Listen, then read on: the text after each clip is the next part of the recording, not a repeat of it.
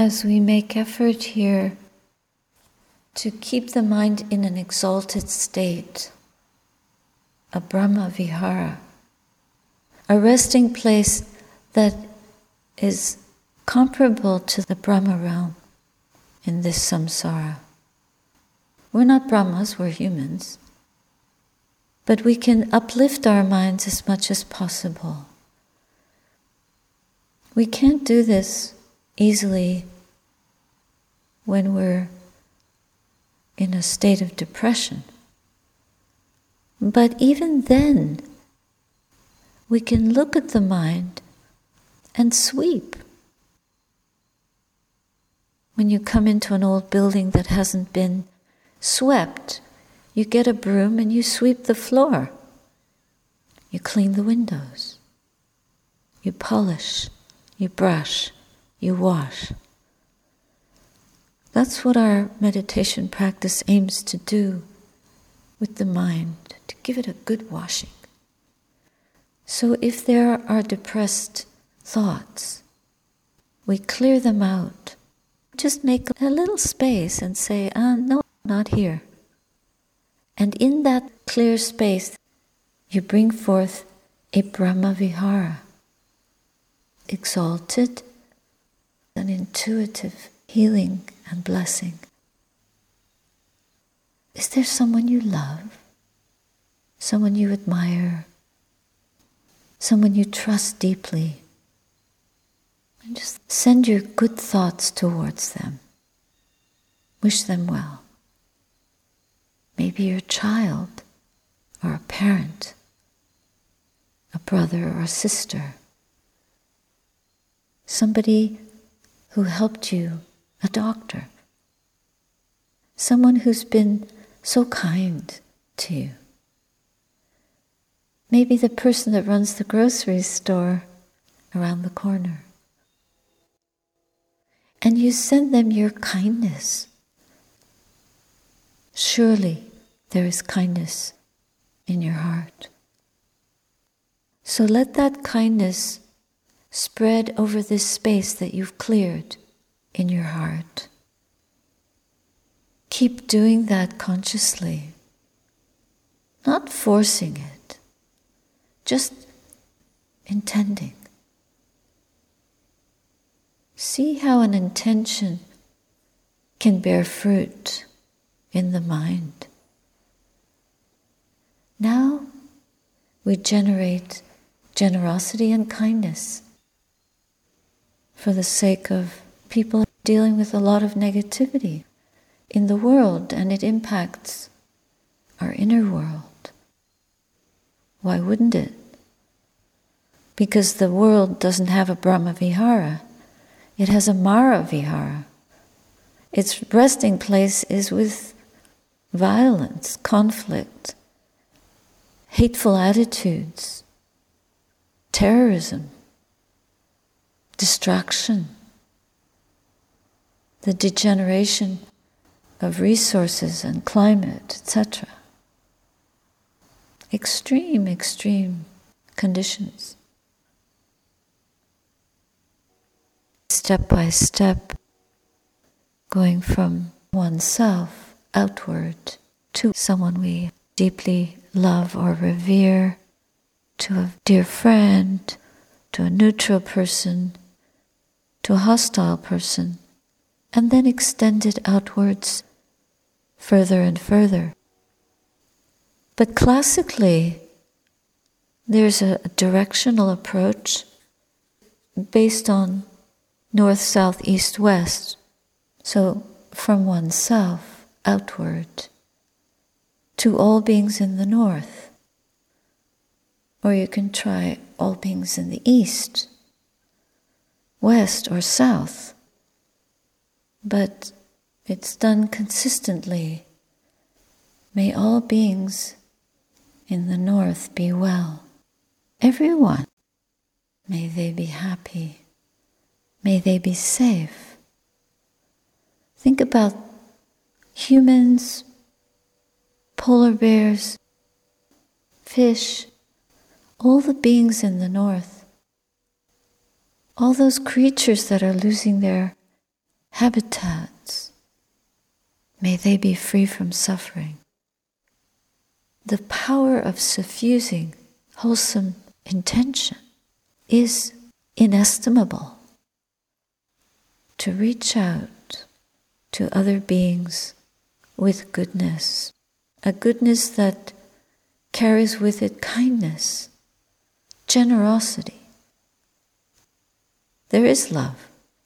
As soon as there's a skillful mind state, there's a loving, a friendly quality in that. We take out the best from the heart and we generously extend it to all beings. Why not? Try it out. Try and see the effect of that on our own minds, let alone the minds of others. It's an energy transferring, like electricity, but we don't need wires. We're all wired together, whether we know it or not. We share the elements, the earth, the cosmos. We are held in all that. We are connected. Just like the eye, so tiny, a little tiny optic, but it can see vast space. How does that happen? It does. In the same way, you might think your heart is so tiny, but it's vast. Just expand it. Let it melt towards all beings in the north. And when you feel that happening, there's a joy. A joyful feeling comes from that. A sweet, energetic, loving kindness comes in the wake of that. It's interesting that in the wake, this is not separate from waking up.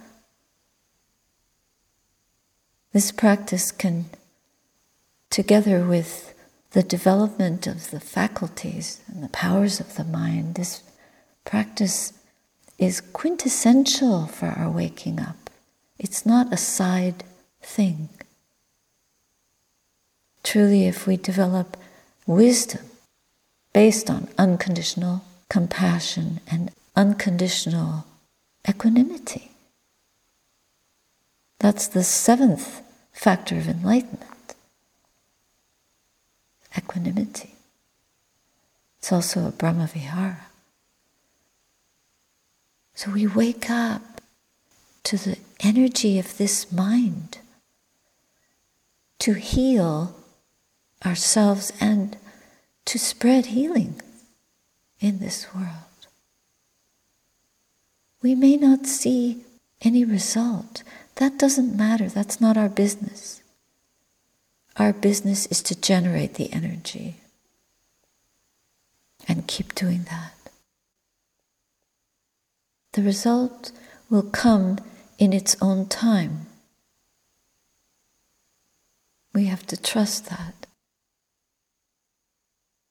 And faith, faith is the doorway, the gate into developing and maturing our spiritual powers. Faith. First comes faith. If you don't trust, you don't do it. When you're trying to go somewhere and you don't know which direction, you don't trust your own instincts, which way to go, you don't get anywhere. But the Buddha has given us a map. We are so blessed. We follow the map. We go in, we excavate from within the heart, and then we offer that to all beings everywhere. So now the north, then we move to all beings in the east. May all beings in the east be well, happy, and peaceful. May they be safe, may they be free from harm. Not just our relatives and loved ones, but all beings, large or small, visible or not, friendly or hostile, it doesn't matter. The sun doesn't only shine on good people or on a specific continent. Of course not. It shines everywhere, for everyone. Every kind of being has the opportunity to receive the sunlight. And so our metta is like that. We offer it unequivocally to everyone, unilaterally, every being. The little fish, the big fish, the angels, the criminals, everyone. Because those who do wrong things create karma for themselves. Very bad. That bears compassion. They will receive the effects of that. They will. But we have no control over that. That's a karmic law. We have to trust it. And we continue in this way to all beings, extending outwards, boundlessly, freely. It's a kind of dying. We die to the wanting mind. We have no personal preferences in this. It's just a giving of all that we have within us. And we notice this is beyond thinking. This is an intuitive gift. A mysterious generation of healing and blessing from within us. It comes through our intention. It comes into us mysteriously and then is directed outwards, unbounded, free from hatred or ill will. Free, like purified. As we purify the energy within us, we receive the benefits of that purification in the mind. That's the death of ill will. We die to the ill will in us, and what is left is pure.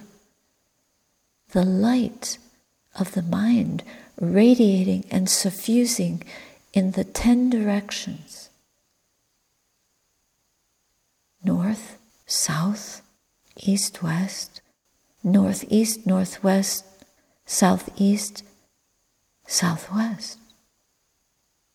Above and below. So, as unwholesome, negative, diseased energies die within us, there's a rarefied, a truly purified electric field of goodness, of wholeness, and of healing that is charged in this heart.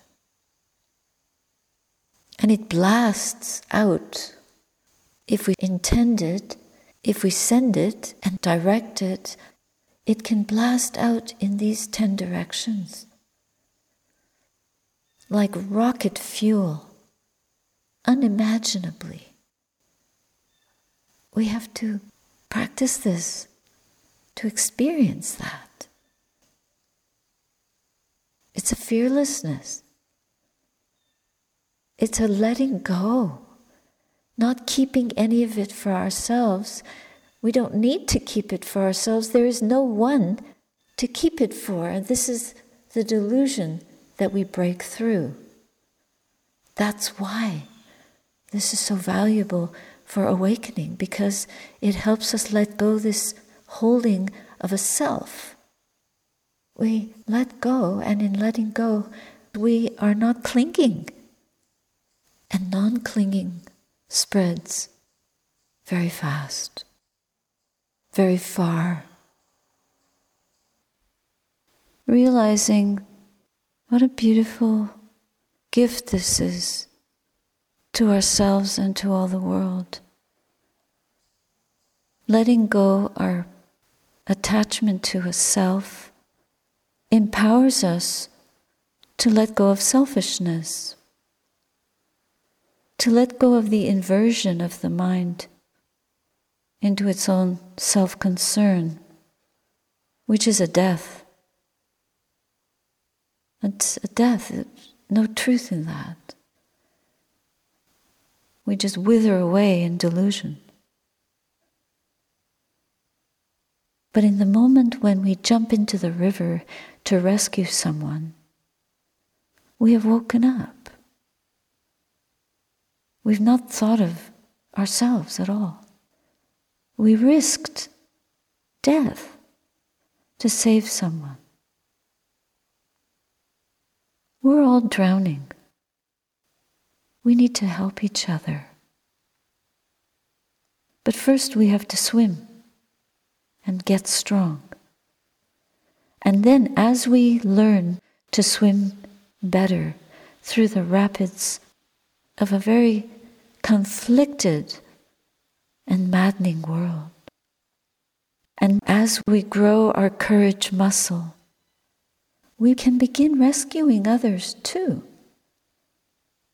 Let them lean on us a little in their own misery. We help each other out of this mire. We extract ourselves from it by doing these practices, which take a concerted effort, which take commitment and trust, faith in what we're doing. We believe in it, but more than that, we practice it knowing that it has astonishing, astounding results. And if we don't see results, that doesn't matter. There's an interior light that begins to glow. That in itself. Our eyes open to new horizons. That in itself. And then little by little, we communicate that to others through our own well-being. Just like Venerable Jnanadeepa, he was hidden in the jungles for 50 years. People heard about this Western monk who was very austere. Word got out. But very few people had met him or heard him say anything or had fed him or knew him. But the legend began to grow. By the end of his life, when his death was announced, there were thousands of people there. Everyone from every different lineage of the teachings came running to pay their respects to this jewel hidden in the forest. Why? Because his silent practice echoed and reverberated beyond the jungles, across continents. I remember hearing about him years ago. There was this Western monk that got trampled by an elephant and survived and was still there practicing. I met others who had practiced with him and were remarkable in themselves to meet. The quieter the mind is, the less contaminated by our habitual distractions and involvements in the world, seeking and wishing for this, that, and the other. Most of the time we don't know what we're yearning for, we just don't know. But if we can reach out with kindness, with wholesomeness, and develop those qualities in ourselves and share them, work for the betterment of our own minds and hearts and for the betterment of others, then from within us a light will shine brighter and brighter. And as I speak, the rain is pouring down on our drought-stricken forest. How lovely is that?